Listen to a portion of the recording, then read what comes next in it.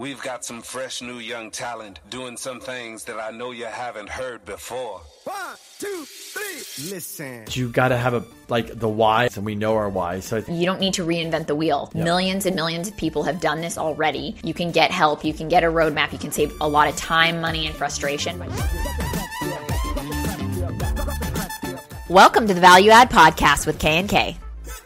Hey everybody, welcome to another episode of Value Add with K&K. Today we have Ricky Carruth in the house. What's up, Ricky? What up? How's everybody doing? It's Friday, we're doing good, we're hustling. I know you're always hustling, so I don't need to ask that question. Yeah, man. What day is it? Friday, I think. I don't know. I have no idea. Doesn't matter, right? It's just another day. I work 7 days a week, so... Yeah. So, hey, thanks for coming on. I appreciate it. I know you're busy. We're looking forward to this interview. I think we can give a lot of value to the audience, and I know you've been giving a lot of value to a lot of people, so I'm going to jump right into it. So you and I actually, we were talking yesterday, but you and I met randomly through social media. Shocker. I know you went to Gary V's 4D, and you did like a sponsor ad, and I think you're having a little conversation, and I DM'd you, and then we got on a call, and that was, gosh, I don't know, 8 months ago, 6 months ago, and I've been following you and watching you rocking and roll, and now we're here. Yeah, that's how it works. Yeah, so if you don't mind, like quickly, can you just kind of jump in and tell us about, for people that don't know you, that are going to see you on this, who you are, a little bit about your story, and just, kind of give us that. Yeah, for sure. I'm just like a small town Alabama boy, you know what I'm saying? I'm right on the beach on the Alabama-Florida line. We got white sandy beaches, palm trees, $1 million condos. It's wild. So our population is like 20,000 people between Orange Beach and Gulf Shores. So it's a really small town. Wow. Are you guys doing good on sound? Yeah, we're good. Okay. So, but we've got over 6 million visitors every year. So Whoa. Like it's this really small beach town. Crazy. But, it's a really destination, vacation spot. Wow. So I grew up here. I didn't know how good I had it. Like you don't realize, growing up on the beach, you don't realize that it's paradise until you grow up and visit some other places to realize how good you actually had it. Nice. And so it took me a while to appreciate, where I live, just because you don't know what you don't know. So anyway, long story short, my father was a roofer. I grew up roofing houses with him. Wow. And when I'm 20, I fell a history class, University of Alabama. I went to 4 different colleges in 2 years. And I said, I'm gonna hang up the college hat. And I'm gonna open up this real estate career. And so that's kind of what happened. I didn't feel like college was productive for me. And I saw that real estate was one class to get your license and make it happen. And that excited me a lot. So I jumped on that. I got my license in 2002. I was 20. I thought I was totally done with the world. I was fixing to be like a millionaire overnight, and like that's awesome. And so I quit everything and started doing real estate. I didn't sell anything in 30 days. I had to go back to roofing houses. Oh. So now I have my real estate license and I'm roofing houses, trying to figure it all out. It took me 8 months to make my first sale. Wow. Then I started selling 2 a month. I got out of roofing. I was doing real estate full time. So I got in when I was 20. By the time I'm 23, the market blew up. Prices doubled overnight, and I became a millionaire just like that. I was really young. I didn't know what to do with my money, so I made a lot of bad moves and ended up losing everything when the market crashed. So at 20, I'm broke as a roofer. 23, I'm a rich real estate mogul. And by 25, I'm bankrupt, sleeping in my car, sleeping on friends' couches, went back to roofing, and I'm working on an oil rig. Wow, it's crazy. The entire year of 2007, I'm working on an oil rig. And there were guys that were 50, 60, 70 years old right next to me that went through the same exact thing in their life as I went through when I'm in my mid-20s. So wow. I knew immediately how fortunate I was. I was really happy about what happened right then. When it happened, I was happy about it because, man, the thing is like I still work just as hard now as I did when I was working on that oil rig. You know what I'm saying? Nothing changes for me like day to day. I'm still going to get up early, you know, go as hard as I can go no matter what I'm doing. So nothing has changed. If I lost everything today, it wouldn't matter. You know, like to me, the skills I developed to learn how to communicate with people and, you know, just the way the world works is worth way more than anything in my bank account. I could turn right around tomorrow and start over at zero and make it all again. I bet. So, you know, that's one thing people discount when they're looking at the end of the year. Like they made this much money, and they kind of just focus on that, but they don't realize like how much of the relationships you built that year worth, and how much of the skills you developed that year worth. You know, you don't put that on a tax return, so it's really hard to put like a monetary value on how much that's actually worth, but it's actually worth more monetarily speaking than the money you made. You know, nobody ever really looks at that. So when I lost everything, I read 100 books in about a 2-year span, and I studied the market, and like I really wanted to know why I failed. You know, like I'm the hardest working guy. I know what happened. Like, why did I lose everything from $1 million to zero? And what I realized was that in the first half of my career was all about the deal and the money and the transaction and the closings. You know, I didn't care anything about the people, the relationships, what I could do to help them short and long term. You know, I really wasn't worried about that. You know, I wanted to help them do what they wanted to do, but that was about as far as it went. It was very surface oriented. I didn't go deep at all with, you know, how can I help these people long term? How can I treat these people like family? And so something clicked at some point, and I realized this. And when I got back in the business in 2008 in real estate, when we got a new president and the oil rig started laying people off, I eventually got laid off on the oil rig. Mm-hmm. And luckily enough, I've been dabbling in real estate for a second, and I had a deal coming. And so I got laid off right when that deal was about to close. I had to borrow $500 from my dad right before that closing just to make it through that next week, you know, for gas money and food, you know. Crazy. So I hit that deal. It was $20,000. I'm back in the game. I'm now taking this new relationships over transaction, you know, theory with me, and I just start crushing it. You know, in 2008, I do really well. 2009, I do good. 2010, the BP oil spill hit. It was like a mini recession in my area. And I made more money that year than I did the year before, even though it was a horrible year. It was a crazy year. Wow. Scary. But I applied the principles that I learned in the big crash to this little mini crash. I made more money, and that's when I moved to RE/MAX, which is where I always wanted to be. And then it was just sky's the limit. By 2014, I sold 100 properties, and I've sold over 100 properties a year since. Every year. And and then 2 years ago I wrote 2 books and decided since I sold 100 properties a year for so many years in a row, I could start teaching other agents how I'm doing this. So I wrote 2 books and I started coaching agents for free.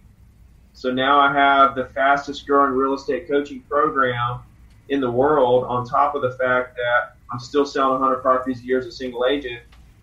And I've just started speaking all over the world. Really, I'm getting offers all over in different countries, but just this year alone, I've been to LA, Miami, Detroit, and Baton Rouge, and I've just locked in Charlotte, Orlando, Miami again, and I'm going to Birmingham and Vegas. So things are really moving quick, and the way I've built my real estate business, I'm able to go on all these speaking engagements and still maintain my real estate business. It's crazy. Wow. That's pretty amazing. Yeah, that's, I know kind of heard your story before, but that's pretty crazy, like just what you're going through. And I think Crystal and I, we can relate a little bit because 2008 was a big transition for us where we were in our 20s and you're so focused on money and, you know, you want to have all this nice shit and impress people. And once you lose it all, you realize that really it's never about that, right? It's just, and then you start focusing on really building a business and working your ass off and just doing the right thing for people. And that's where we kind of started over the same way and built it back up. So that's pretty amazing. So about the coaching, I know, wanted to talk about that real quick. I know you're doing free coaching, which is crazy because people are like, wait a minute, nothing's for free in this world, right? Everybody's like, there's nothing for free. And can you kind of tell us a little bit, dive into a little about the coaching? When you say free coaching, is it really free, or is there some, sales pitch or bait and switch or something? Like, can you just tell us exactly what you're doing and how you're coaching people and how it's working and helping people out? Yeah, for sure. And just to add on to what you said a while ago, like you said, you had all the flashy things and you lost it all when the market crashed. And you realize, none of that really matters and stuff like that. I mean, what you realize is that business is so abundant. There's more than you can handle forever. There's more than you can handle, which means it's unlimited. You can't do it all. And so what does that do? It takes away all the competition. Even if somebody takes a client or 2 years or whatever, you just replace it with 5 more. It's so unlimited. You cannot do it all. When you realize that, you realize that closings happen every day, regardless of what the market does, then you're like invincible. It's like you don't care if your clients buy or sell because they're going to at some point. And like everything just kind of falls into place. So I know what you mean. As far as the coaching goes, zero2diamond.com. Basically, it's a free course that I made. What I'm doing is I'm sharing exactly in depth all the details of exactly what I've done with my business, and it's completely free. So the thing about that is I can tell you everything, and I'm not like trying to figure out what parts of my business I can hold back so that you're like, oh, I wish I had that part of his business. I guess I will pay the whatever amount, right? This way I can give you everything and not worry if you pay me or not. I can just tell you everything. And it creates a situation that's really cool because, like, I don't have members that are paying me, so I don't have to watch what I say when I go do a speech. And like, they're going to get mad because I'm telling them all the secrets that they're paying for and all that stuff. That's true. You know what I mean? I've never thought about that, but I get it. That makes sense. Yeah. Yeah. Well, in the beginning, I was charging. I did it for about 6 months, and I came to this conclusion. I had 200 paying members. I was making about $10,000 a month automatically through that. And one day I woke up and I said, I'm not running my coaching business like I'm coaching the agents to run their real estate business. I'm telling them it's all about the relationship, but here I am trying to, tell them to pay me a little here, a little there. And it just didn't feel right, And so one day I woke up and I was like, you know what? And I turned every single automatic payment off. And I had a big meeting with the 200 paying members. And I was like, look, guys, everything that you've been paying for, I'm now going to give away for free. And not only that, I'm going to make it better than it was. So the general public is now going to be getting everything that you've been paying for nothing. And I'm going to make it better. And not a single one of those 200 people asked for a dime back. They all cheered me on after I explained to them why I was doing it and what I was doing. Wow. Because I gave them so much value. Like the little $100 that they paid me, or $20 a month, or $1,000 or whatever, it was nothing compared to the value I brought them. I bet. I mean, the whole thing behind it is I want to influence the industry. I want to actually reduce the failure rate, and it's happening. Like agents email me all the time saying, I was about to quit and then I found your thing, like I found you somewhere. And now I'm doing good and stuff. Like when I get those emails, that's what it's all about. So my strategy is just to share what I've done and let people kind of feed off of that and take bits and pieces of my business and go succeed. The other side of it goes a little deeper, and it goes like this. When the market crashes, agents have to scatter out of the business, right? Yep. Well, the thing is there's nothing to be scared of. There's no reason for them to scatter because closings continue to happen every day. Yep. And business continues to be unlimited. But they don't realize this. And there's a lot of reasons why we can get into it or not. But the fact is I'm going to spread a message so deep that hopefully, and it's going to happen, it's not hopefully, it's when the market does crash, less agents are going to have to quit during that time than would have if I wasn't doing this. True. And so I'm trickling along one agent at a time to stay in the business that would have had to quit. And then I'm waiting on the big mother load is going to be when the market crashes. I'm going to prevent so many agents from having to get out of the business then as well. So that's kind of the strategy. And I have a full course action plan, 90-day action plan, and we do live training twice a month. And people have full access to me. I answer every single message, DM, email, whatever people need. Then I reach back out. And the thing about the DMs is, a lot of people ignore the DMs. A lot of bigger name people ignore the DMs. I agree. It's so crazy when I go through my DMs because there's so many people that need help. They're asking desperately, for just something, some motivation or some kind of technical question. And it's like, I have to sit there for like an hour sometimes to go through those and answer all those questions one by one. But when I go to sleep at night, it's like I realize how many people I helped during that little hour or 30 minutes or whatever, that if I would have just ignored it like all the other people out there, how many people would be sitting there left hanging, It's no, that's awesome. Yeah, I have to say I did a little bit of research on you, Ricky, of course, just leading up to this, just to educate myself a little bit, and went to your website, and you have a lot of really detailed information on there, but also just like a lot of really cool testimonials of how you've helped people. So cute. But yeah, like a lot of just testimonials. I looked up your books on Amazon. You have like 5-star reviews on your books, and it seems like you're helping a lot of people. But I've also watched some of your YouTube videos. The ones that are the ones that are the coolest to me are the things that I'm scared of, which is your cold calling. Like I hate cold calling. I don't know that anybody says I love cold calling, so I don't think anybody likes it, but you kind of take the scariness out of it by showing people what you're doing, and then also not being that hardcore salesperson, just saying like, hey, is there anything I can help you with? If not, great. But what in the world can I do for you? Yeah, I mean, I really love it. Like, simple. Honestly, it's so simple. Yeah. It's like, it literally, and you call people and they're like, did he just ask me what in the world I can do for you? They're like, it changes it. It's their mind just waiting for that sales call. But it also makes the cold call not so scary when you said treat them like your friend or your family. And also, like, is there anything I can help you with? If not, great. Maybe I can help you at a later time. I mean, it just kind of takes the scariness out of it. And I think it also probably brings people's guards down. Like, I've very rarely seen anybody be rude to you. I mean, like a couple times, I think maybe I saw a couple people who were not so happy, but I think for the most part, people's guards are down. Is that kind of what you found when you started using this approach? Yeah, exactly. Like it took me so long to figure all this out, and at the end of the day, the fact is this: if an agent is not going to make calls, then they're not going to succeed. I don't care where you get your leads from. You can get online leads, right? But then when you get the lead, you got to call them. Yep. You know what I'm saying? Like, you have to make calls.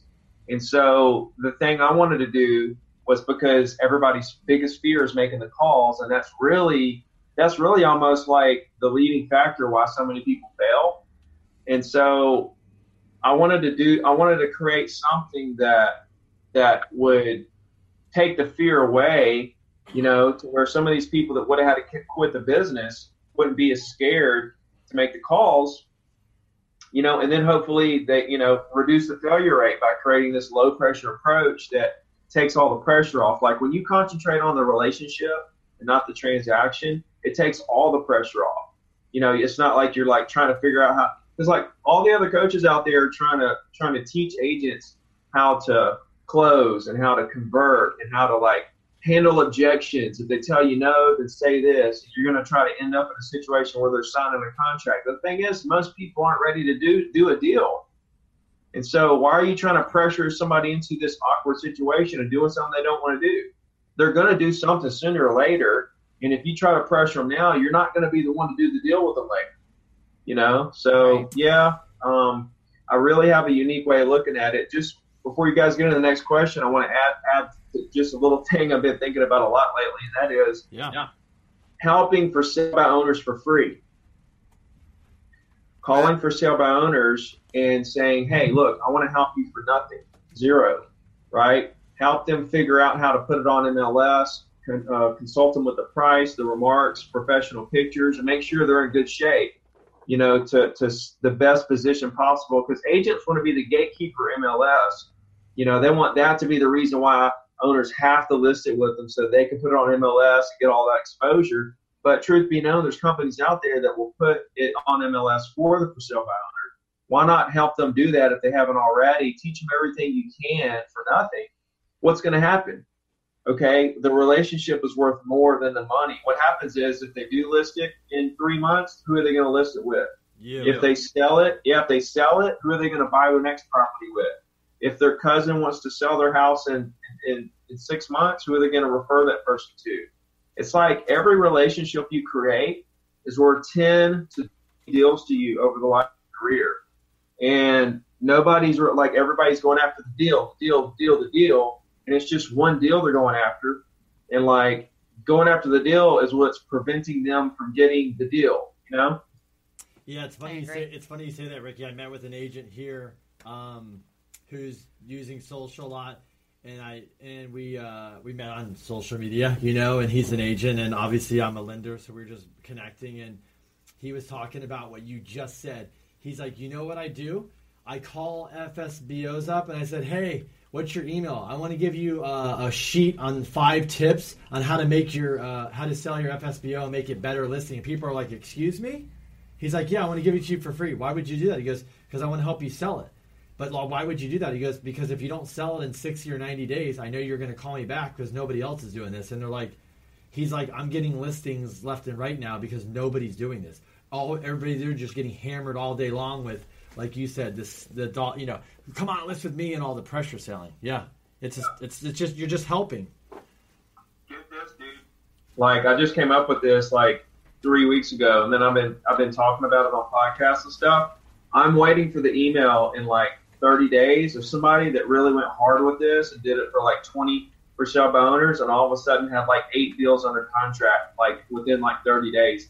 Next Thursday, I know this podcast will be live long after this, but next Thursday, I'm going live on YouTube, and I'm going to call for sale by owners, and I'm going to do this live in front of the whole world. It's going to be wild, man. See, like I'm doing a lot of firsts. Like I'm the very first completely free real estate coach, right?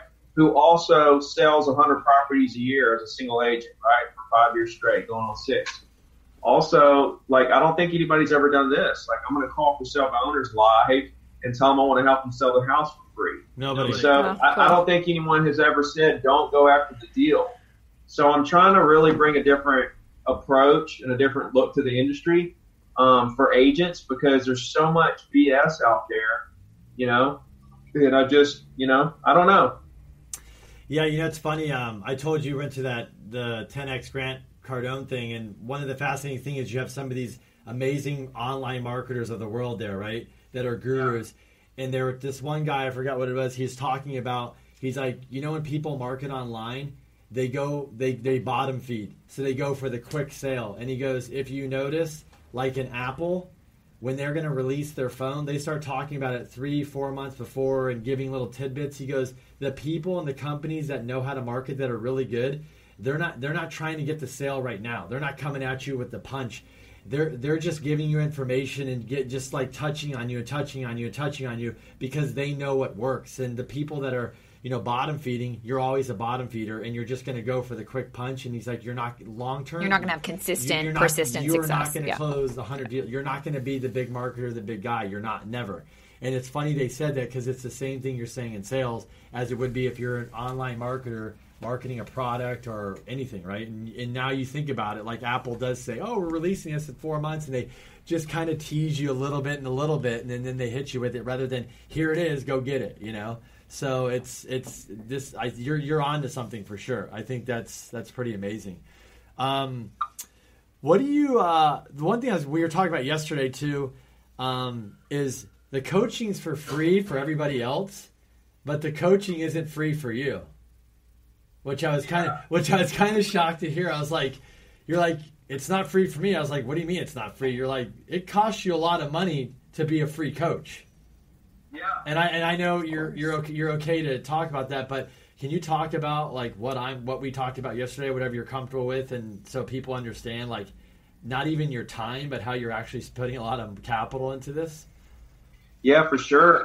Like right now, I probably spend $250,000 a year on the coaching program through content creation, and ad spend to grow the brand, you know? I mean, I'm probably somewhere close to breaking even now, but I lost a good 100,000 last year, over what I made. So basically, man, if you want to grow, if you want to build a brand, you know, and you want to do it right, you got to spend money. The days of organic reach are really basically over.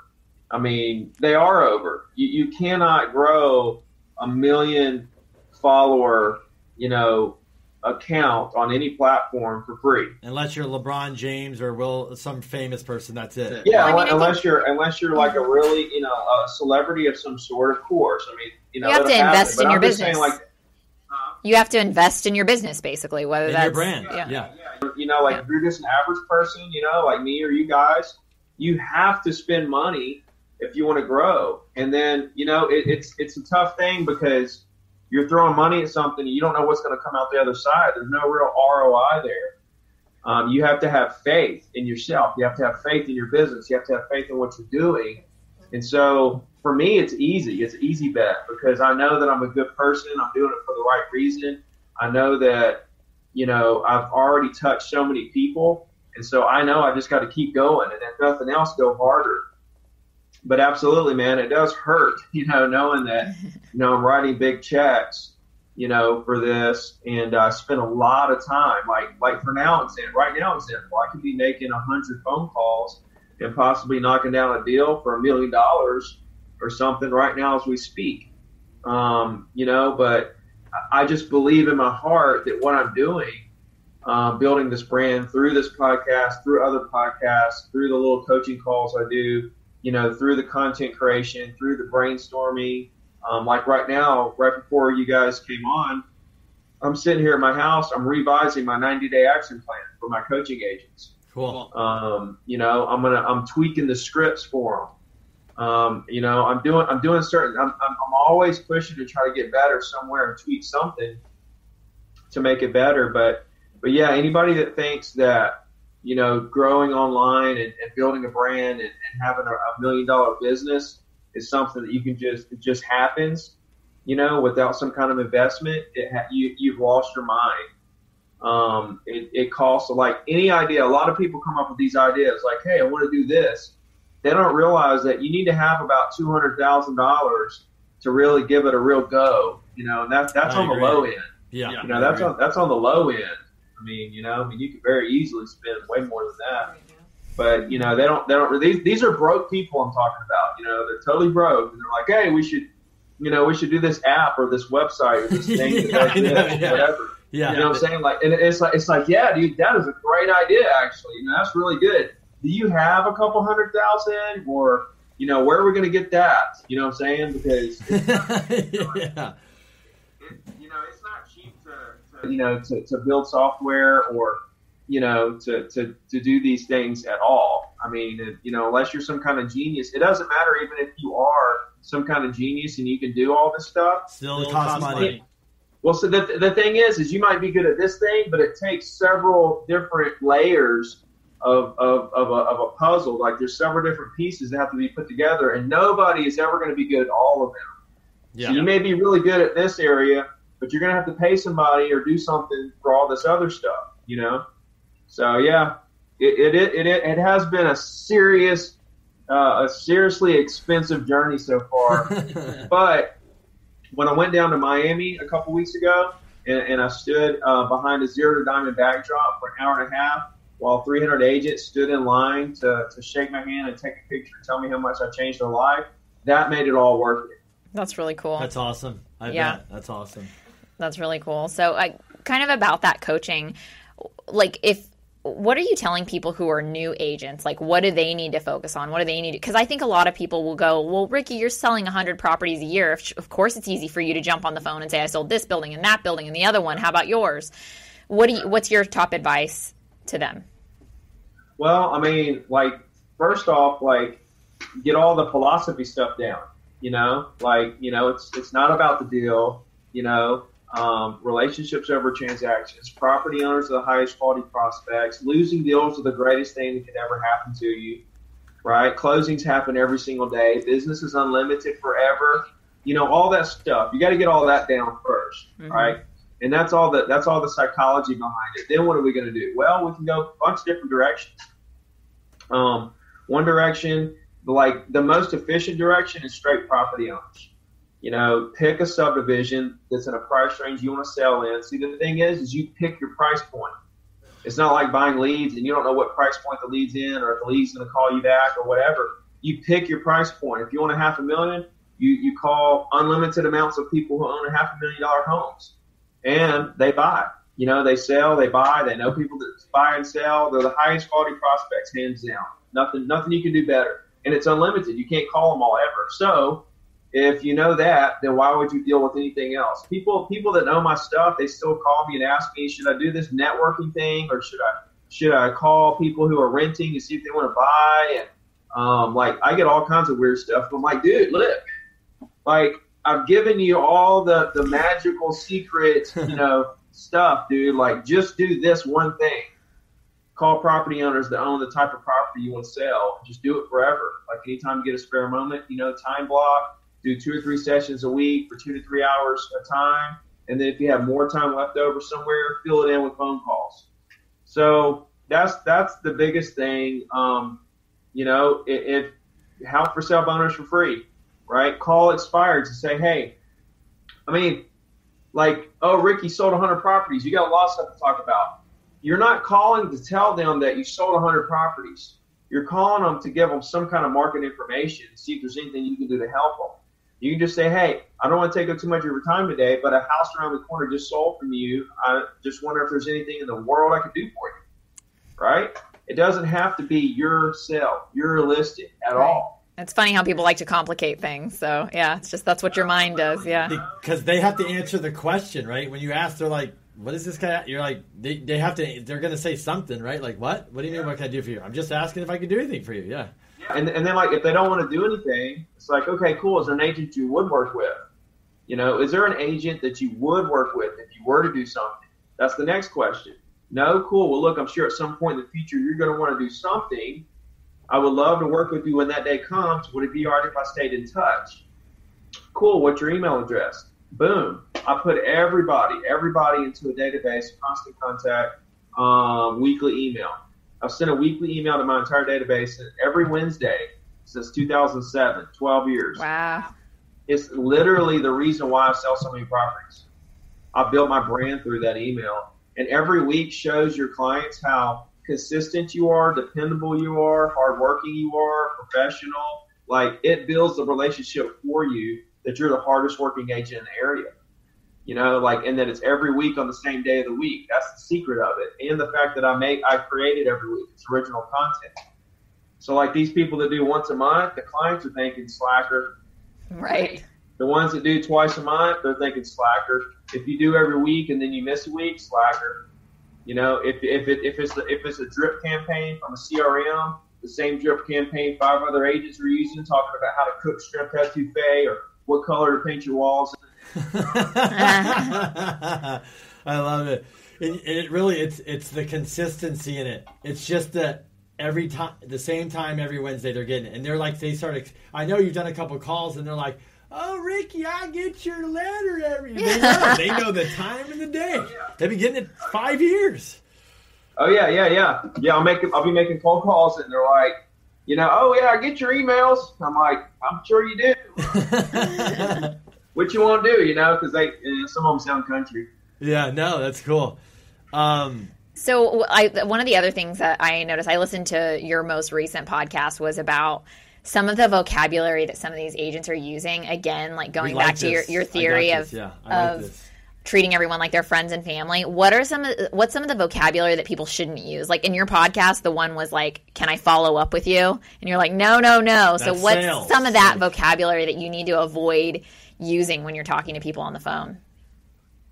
And this is for real estate agents, right? Yeah. Boy, I guess it's any kind of, I think anybody in sales literally when I heard that from Crystal, I was like, that's the smartest thing. Yeah, I really think your coaching can scale across businesses, which I was wondering. I was like, is Ricky going to be doing this soon? Yeah, it's not just sure. real estate. But no, I think it's across anything. It's just how you're talking to somebody. Like you said, you don't talk to your dad or your brother like that. Then why the hell are you talking to this guy? Yeah, I loved it. It's universal. Relationships are just universal. Like they can be used in any industry, in any country. Because people say, "Oh, I'm in New York. Will your system work?" I'm like, are you a human? Yeah. So, every person wants to feel like somebody cares about them. And that is how you build business. Now that is the way of the new world of business, is showing people that you care and then backing it up with actually caring. So a couple of things not to say, like I think the 1980s scripts of, hey, if you consider selling and do you know anybody that wants to buy or sell, is so out the window. That stuff is just so yesterday. And there's a lot of people that still do it, and they're successful with it, right? Right. But here's the thing. They could sell more. They could sell more if they didn't use those lines. And the people that are selling with those lines are freaking master communicators. They are top-notch communicators, and they're really good on the phone and all that stuff. I think those guys are really, really good that are making those lines work in today's world. Mm-hmm. But the thing is, they're losing prospects because they're saying, "Hey, do you want to buy or sell?" And they're like, "Nah." "Do you know anybody that wants to buy or sell?" "No." "Okay, well, cool, thanks," or whatever. And what's happening is they're not capturing that person for the future. And so, like if you do it my way and say, "Is there anything you can do for you?" and then follow that up and get their email, the same thing I just said, you capture that person forever now. And they know you weren't trying to pressure them, and you just had this really cool conversation. The other way, you sound like every other agent, and you're never going to talk to them ever again. And so what you don't realize is that when I say every person you do this with is worth 10 to 20 deals to you over the life of your career, if you have 2 really good conversations and get 2 email addresses a day, but not any deals, you just did 20 to 40 transactions each day, every day. You did 20 to 40 transactions for the future, of course, but you did 20 to 40 transactions each day just from having 2 really good conversations. But see, people don't look at it like this, but it's dead honestly true. Through repeat business referrals and referrals of referrals. When they refer somebody to you, you make that relationship. Now they refer people to you, and all the past clients and referrals that happen in that scenario, it's not just like I pulled this number out of thin air somewhere. It's true. It's worth 10 to 20 deals to you over the life of your career, maybe more. And when I started thinking about it, and I was like, 10 to 20 deals, wait a minute. But what about those people, that the 10 to 20, the referrals there, they're worth 10 to 20. And then the referrals there were 10 to 20. Shoot, every person's worth like 100 to 200 deals to you. Really? Right. You know what I'm saying? Like when you really think about it, like the snowball and the momentum of business and caring about people can really explode really fast. It's literally how I'm selling so much property on the side, because really coaching is almost full time for me. I'm doing real estate on the side almost.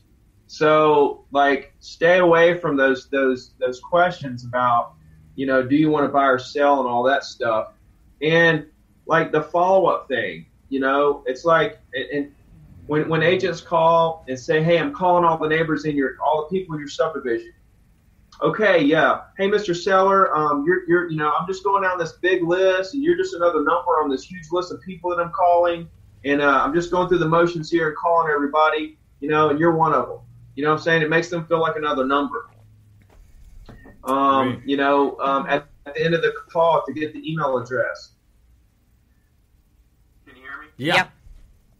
Okay. Like at the end of the call to get the email address, some agents say, "Hey, I want to send my market report," or I want to put you on my list, or send this email report or something like that.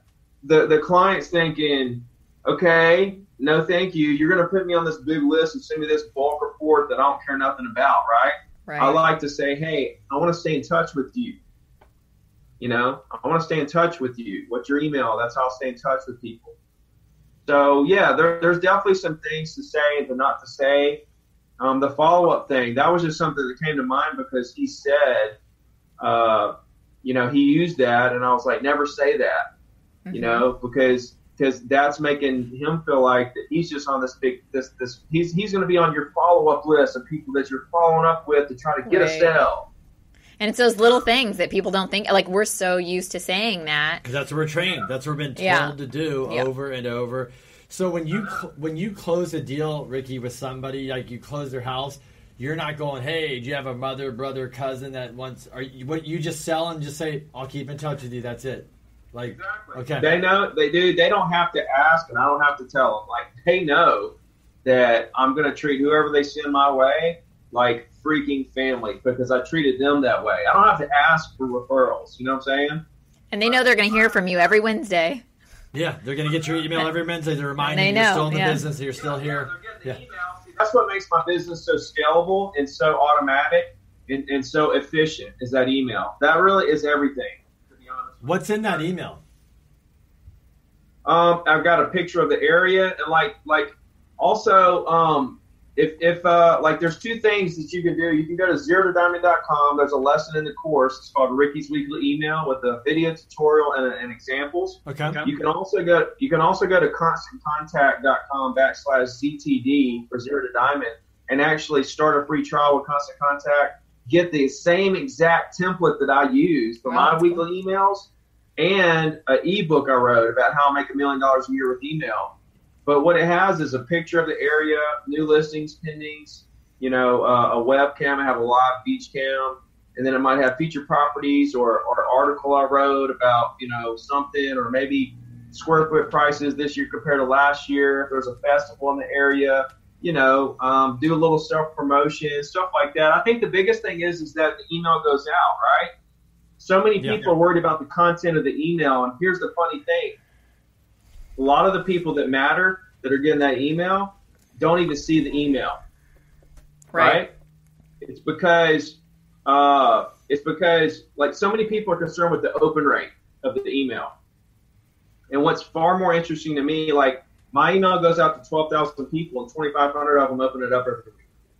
Okay, but what's far more interesting to me is the 2,500 people that didn't open it up, but saw it in their inbox, and they see it in their inbox every Wednesday, and they're not opening it, but they know it's there, and in 3 years they're ready to do something, so they start opening it because they knew it was there, and then they call me, after opening it like 3 or 4 weeks in a row, right? Yeah. And so, like, people are so concerned with the open rate and the content of the email, when really that's only half the battle. The other half of the battle is consistency, and then those people that aren't opening it yet. So I don't even look at the open rate. I care nothing about the open rate. And the content is, I've made it really good over years, but if you're just starting out, it's like just send something. You can say, hey, this is Kenny. I hope you're doing good. Here's all the new listings in the area. If I can do something for you, in the future, let me know. Have a good rest of the week. See you later. Yeah. It could be something really simple, man. It's just got to be consistent. That's awesome. That's great, yeah. Let's see here. We got some questions for you. Maybe we can, because I know we're talking here, we can rapid fire through some of these because I'd like to get to all of them. How are you getting most of your business? Right now, it's just a snowball, man. It's just the past clients, referrals of referrals, that weekly email, because I've built it up so hard, so strong, so big over the last decade and a half that, it's just a monster, it's just a monster. You've really branded yourself, basically. Like, people know who you are. They know that they can call you. They can rely on you. Yeah, like I'm almost at 200K. We're the first week of February. I'm like almost at 200K finished so far this year. That's amazing. Awesome. Are you putting video in your email? No, that will actually red flag it to go to spam. Really? Yeah, I tried that. I tried BombBomb, and I tried that. And like out of the 2,500 that used to open it up, that were opening it up with Constant Contact, that went down to 1,800 for 2 weeks in a row. And I immediately switched back over because that was not only like 600 or 700 people, like just random people. That was 600 or 700 people that were opening my email that now are not opening it. Wow. Oh, wow. Okay, so you're like done with that. They were like, where's Ricky's Wednesday email? Yeah. I mean, dude, look, that was scary when that happened. I was like, oh, crap. And then I was like, if I go back, will it like, I hope that it still works the same way it did, when I go back, but it did. It's back to normal. Cool. Do you ever fire difficult or rude clients? Never. I've never fired a client ever. The rude ones, the difficult ones, the ones that talk a lot, the ones that I can't stand, all that stuff. The thing is that it's not to me to judge them about whatever they got going on. It's my job to help them do what they want to do. That's my job. And so, through that, I've definitely had some that I'm like, I'm glad that was over. Sure. But I've never like fired anybody or whatever. Okay, cool. So this one's a little longer. What does your typical day look like? Because I know you do so much stuff. But what is your typical day like these days? I get up at 4:30 and I start working on an email that goes to my coaching clients. I send that out by 5 every weekday. And then I go to the gym for 2 hours. I get to the office before 8. I organize my day, prioritize my day. And then I get to work. Whatever's on that list that I created, I just crush everything. I might have appointments. For like the next 2 or 3 months, every hour is booked with something: a podcast, a showing, a listing appointment, a coaching call, a speech. Like my calendar is starting to get full. So, and then, around 3 is when I say, okay, it's getting close to the end of the day. I never get my entire list done. So that's when I have to go through my list and say, okay, what are the top 3, 4, 5, 6, 7 things that I have to get done before the end of today so that I can feel good about ending my day without leaving people hanging or whatever. So about 3 or 4, I'll kind of make a list of, okay, these are the things I have to get done. And then I'll try to knock those out. And then after that, whatever else I get done before I come home, it's like a bonus, and then I come home and kind of, regroup and get ready for the next day. I try to get to bed by 10 or so is pretty good for me. What time do you get done with the office usually get home? It just varies. Sometimes it could be, normally about 6, I guess I get home about 6. And then some days I may work from the house, for a couple more hours, working on videos or podcasts or, whatever the case may be. But I'm trying to, I just hired a guy to help me edit videos. I've got a guy that's helping me with the Instagram videos. Of course, I have Blake that's helping me a lot with a bunch of stuff. So I'm trying to, because I was coming home and editing for 2 or 3 hours every night. Crazy. Sheesh. I can't believe you did all that. I don't know how you do it. You're like D-Rock.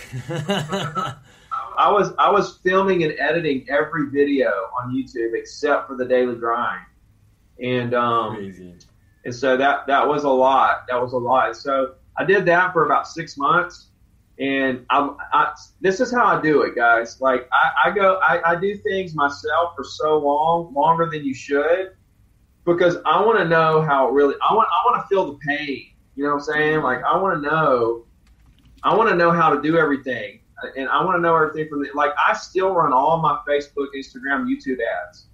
I create them, I run them, I tweak them, I turn the ones off that aren't doing good, I put more money on the ones that are doing good.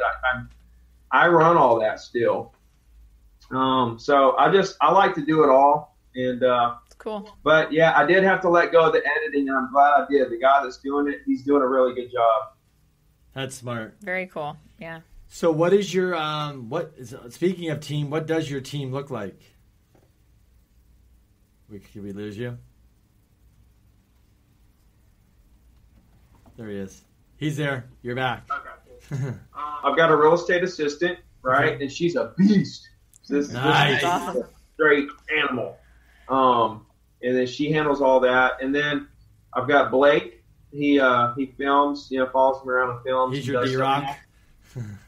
He's your D-Rock. Yeah, he's my D-Rock. He follows me to all the speeches and all that stuff and does my little episodes. He's a really talented guy. And then I've got Brianna. She's kind of like a part-time assistant for the coaching business, kind of helps me manage the Facebook group and stuff like that. And then I've hired a guy to make the Instagram videos for me, and I hired a guy to start helping me edit the YouTube videos. Good. You've got a growing team. You got it going on. It is. It's going good. Since we're lenders, we always like to ask agents, what is an agent? What do you look for in a lender? For just example, what do you look for, and what do you think agents should look for with working in a lender? Even though Crystal does commercial, residential, it's always nice to hear. Yeah. I mean, it comes back to the relationships, But at the end of the day, when I was new, I didn't really have a go-to lender. And I actually ended up using a couple different lenders, there in the beginning before I landed on my guy that, is incredible. A lot of lenders would run into problems and then not tell you about the problems until it was too late. And nothing made me more upset than that. I've got a client and, we don't know what's going on and they're telling us everything's cool. And then 2 weeks before closing, they're like, we got this problem. I'm like, man, if you'd have told us that 2 weeks ago, we could have made some adjustments, maybe even changed lenders or done something to make sure. But here you were just worried about the deal. You weren't worried about us by all means. And here we are. Okay. So that's a big thing, is like being really upfront. I think lenders should be really upfront from day one, and as soon as they hear anything, they should be as upfront as they can be with everybody involved. And when you have that transparency as a lender, then people trust you. And that you have to have that as a lender, because lenders kind of have a bad rap just like agents do. And also, there's not a big difference between lenders. I mean, you all pretty much go by the same rates. I mean, you can squeeze a little here or give a little there, origination points. But at the end of the day, there's not a big difference, in lenders as far as cost. I agree. It all comes down to the customer service.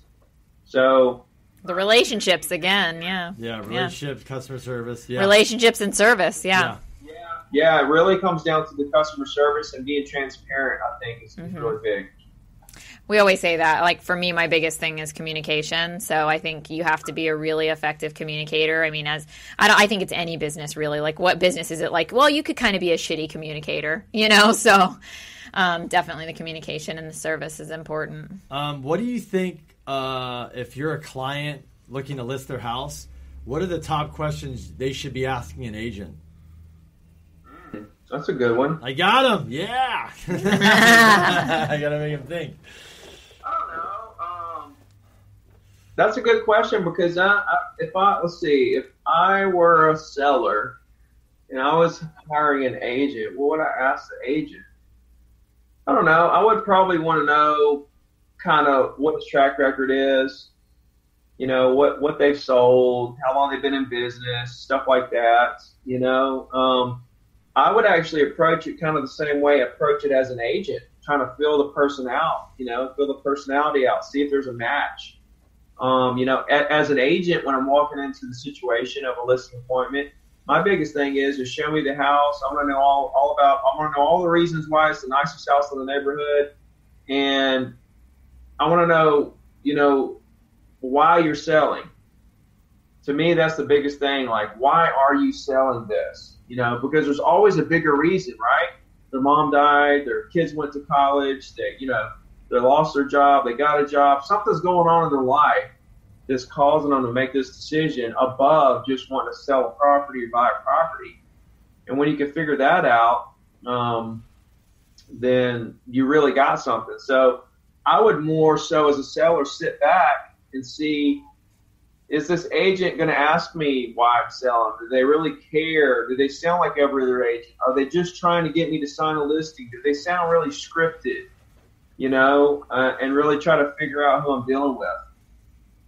Yeah, what do you think? It's not on here, but I was talking about today with an agent. Because so I work a guarantee rate, and the top loan officer closed $550 million last year, which is crazy, right? And he talks to so many people, and it's cool when you get to hear him. He does a weekly call with our company. And the first question, like you said, the first question he asks when he gets a lead from, Ricky gives him a lead, here's a buyer. He doesn't go, he goes, why are you buying now? Why are you selling now? Well, I want to know why, because he builds that rapport. And then the other question that he asked that I thought was cool is he says, so what are your fears? And people are like, what? He goes, what is your fears when you're buying? Like, what are you scared of? They're like, I'm not scared. He goes, are you scared of losing your deposit, not closing on time, not qualifying? And all of a sudden they're like, oh yeah, you're right. I didn't think about that. Do you ever, as an agent, you close 100 deals a year, you're talking to a lot of people.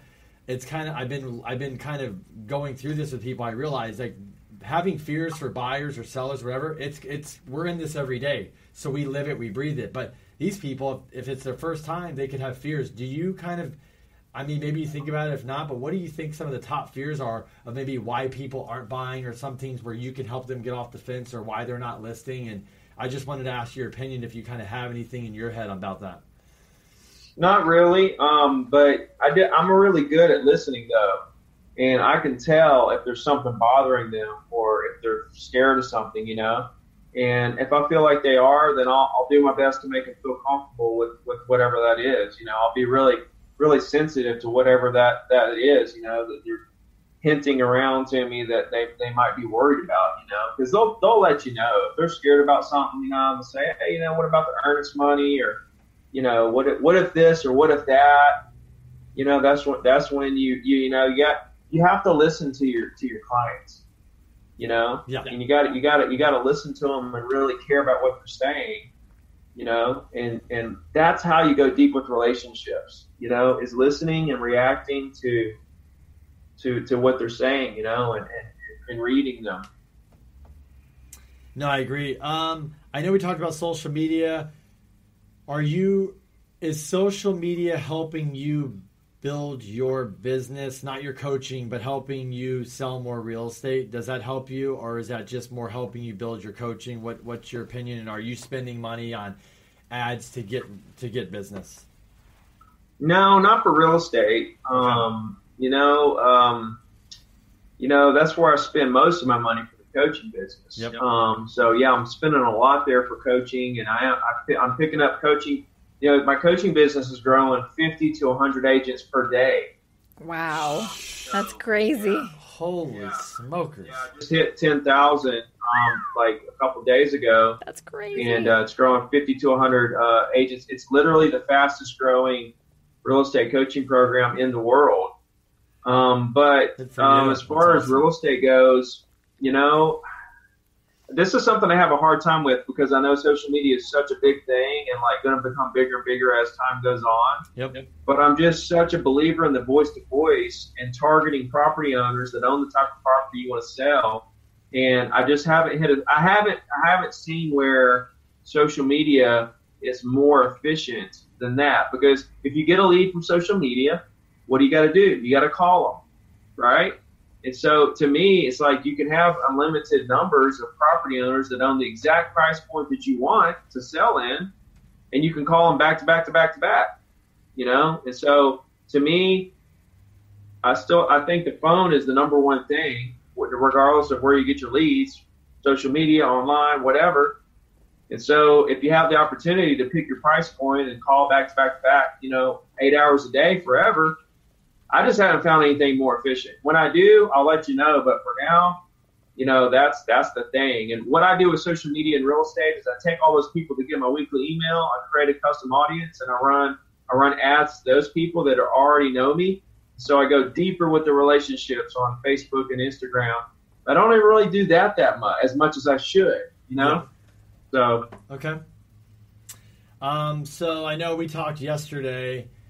I know you kind of talked about it online. So Crystal and I, you know, one of the big things we do, I'm not saying we're different than most, but we have been for a while putting our money to work. We aggressively invest our money. We've done a lot of flips. We own apartment buildings and stuff like that. So that's one thing which we actually push a lot of people in our industry, in our world. Because, I mean, as you know, 20 years from now, if you made good money and put it to work, you can make a lot more wealth and build wealth through buying real estate and owning and, you know, watching it grow, rather than sit here and, because you're going to pay a lot of tax on the money you earn. So it's a way once you start learning that. But I know you talked about you invest and stuff. Can you kind of talk about just what you're doing with your money, what you're investing in, and kind of stuff like that? Yeah, for sure. I'm pretty well diversified. I've got a lot of long-term rentals, and then I have some that I'll probably keep for a year or two and sell. And then I have a lot that I'll just buy and sell them the next day. So I have a real diverse portfolio of properties. I probably buy maybe 3 or so a month, either to keep or to buy and flip or to fix up and flip. So I have that going on. I have a very diversified stock portfolio. Of course, I'm investing. To me, investing into the coaching business is another investment. Oh, for sure. I agree, 100%. Just like the rest of the investments. The rest of the investments, my principal's still there. With the coaching, my principal goes away immediately, but I'm building up equity in my brand, which will pay back 1,000,000-fold. And so, to me, I've got high-risk investments, low-risk investments, and everything in between. And so, that I really like where I'm at investment-wise, and I have a lot of cash. I'm on the sideline, with a lot of cash too for that moment that we have a really big correction, that's going to come sooner or later. So I've also learned, like through the crash, when things go down, you don't sell, you buy more. Yeah. So. It's like stocks. I expect my stocks to go down like 50, 60% at some point. But you buy more. As hell, because I'm going to put so much more money into those same stocks, and the dividend is going to be even more, at that time. So when you really look at the world from an abundance standpoint and unlimitedness, and you understand the ebbs and flows of markets, and how to take advantage of every point of the market, you just can't lose. Something tragic could happen, sure. You could find yourself with cancer one day, or you could have some lawsuit that knocks you out of the game. There's things that can happen for sure. But as far as from like just a technical standpoint, there's no way you can lose. I agree. So what's next for Ricky? What's the vision? What's the goal? What's the where do you see yourself in a year, and where do you see yourself? I know it's kind of a stupid question in 5 years, but with the coaching and stuff, I know I asked you that because I know you can kind of see yourself there. And it'd be cool to kind of just see where you think you're going to be. And I know you're just like you said, you're growing rapidly, and it's just going to continue to go. Yeah. I think in 5 years I'll be like on Mars somewhere teaching rats how to, build condos, like sell properties and stuff. But yeah, no. My goal is to continue selling 100 properties a year from here on out. I've built a business that I can do that, without putting forth much effort there. So I want to just continue that, forever and keep that going. 2016, I started writing my books. 2017, I published both books and got the coaching program started. 2018, I figured out Instagram and YouTube and got momentum there. 2019 is the year for speeches for me. So this is the year where I'm going to take the platforms I already built with the coaching and the Instagram and YouTube and Facebook, and I'm going to blow everything up with these speeches and get my face out there, because when I go to these towns, half the people already know me. They're already following me, but the other half doesn't. And so what's going to happen is I'm going to blow everybody's mind, and the people that were following me are going to tell more people, and the people that weren't following me are going to start following me and tell more people. And so I think this is the year for me where like a year looking back, next year is going to be 100,000 subscribers, which I'm not gauging anything on the number of subscribers. To me, that's kind of a way to gauge. It's really hard to gauge, but to me, it's a way to gauge how many people I'm helping. Right. Yeah. So that's kind of where what my goal is to hit that 100K and just kind of see what that feels like and see where we're at. Exciting. So where can people find you if they don't know you? Well, that's a loaded question too. Now, if you're an agent and you want to connect with me on the free coaching, that's at 02diamond.com. And then, of course, Instagram and YouTube at Ricky Carruth. I've got the Facebook group, 0 to Diamond Real Estate Agents. I'm on Twitter. I'm on Snapchat. I answer every single DM on Instagram. So if you guys need anything or have anything to say or got any feedback or anything I can do to help you, feel free to reach out there. And, I'm around. Cool. Awesome. Well, Ricky, I appreciate the time. it's cool to see just anybody in the world, doing what you're doing. And I met you, 8 months ago, and been following you and see the growth. And Crystal and I we're learning a lot from you too. And we're kind of on a similar path where we believe that, this is the way to build a business and a brand, and you have to spend money. It's a lot of time and a lot of effort. And I don't think a lot of people understand, like you said, when they go, oh, I want to do that. It's another full-time job. But once you get into it, it's amazing. So I appreciate your time, and I just hope you just knock it out of the park. And we're going to just keep watching you grow. And if we learn some hacks, we'll tell you. And I know if you learn some hacks, you'll tell us. So I just want to say I appreciate it. Thanks. Absolutely. Back to you, man. I appreciate you guys having me on. And, we're going to stay in touch. I look forward to watching you guys grow as well. Cool. Thank you. Thanks, Ricky. Thanks, Ricky. Yeah. All right. Okay. Bye-bye. Bye. This podcast is a part of the C-Suite Radio Network. For more top business podcasts, visit c-suiteradio.com.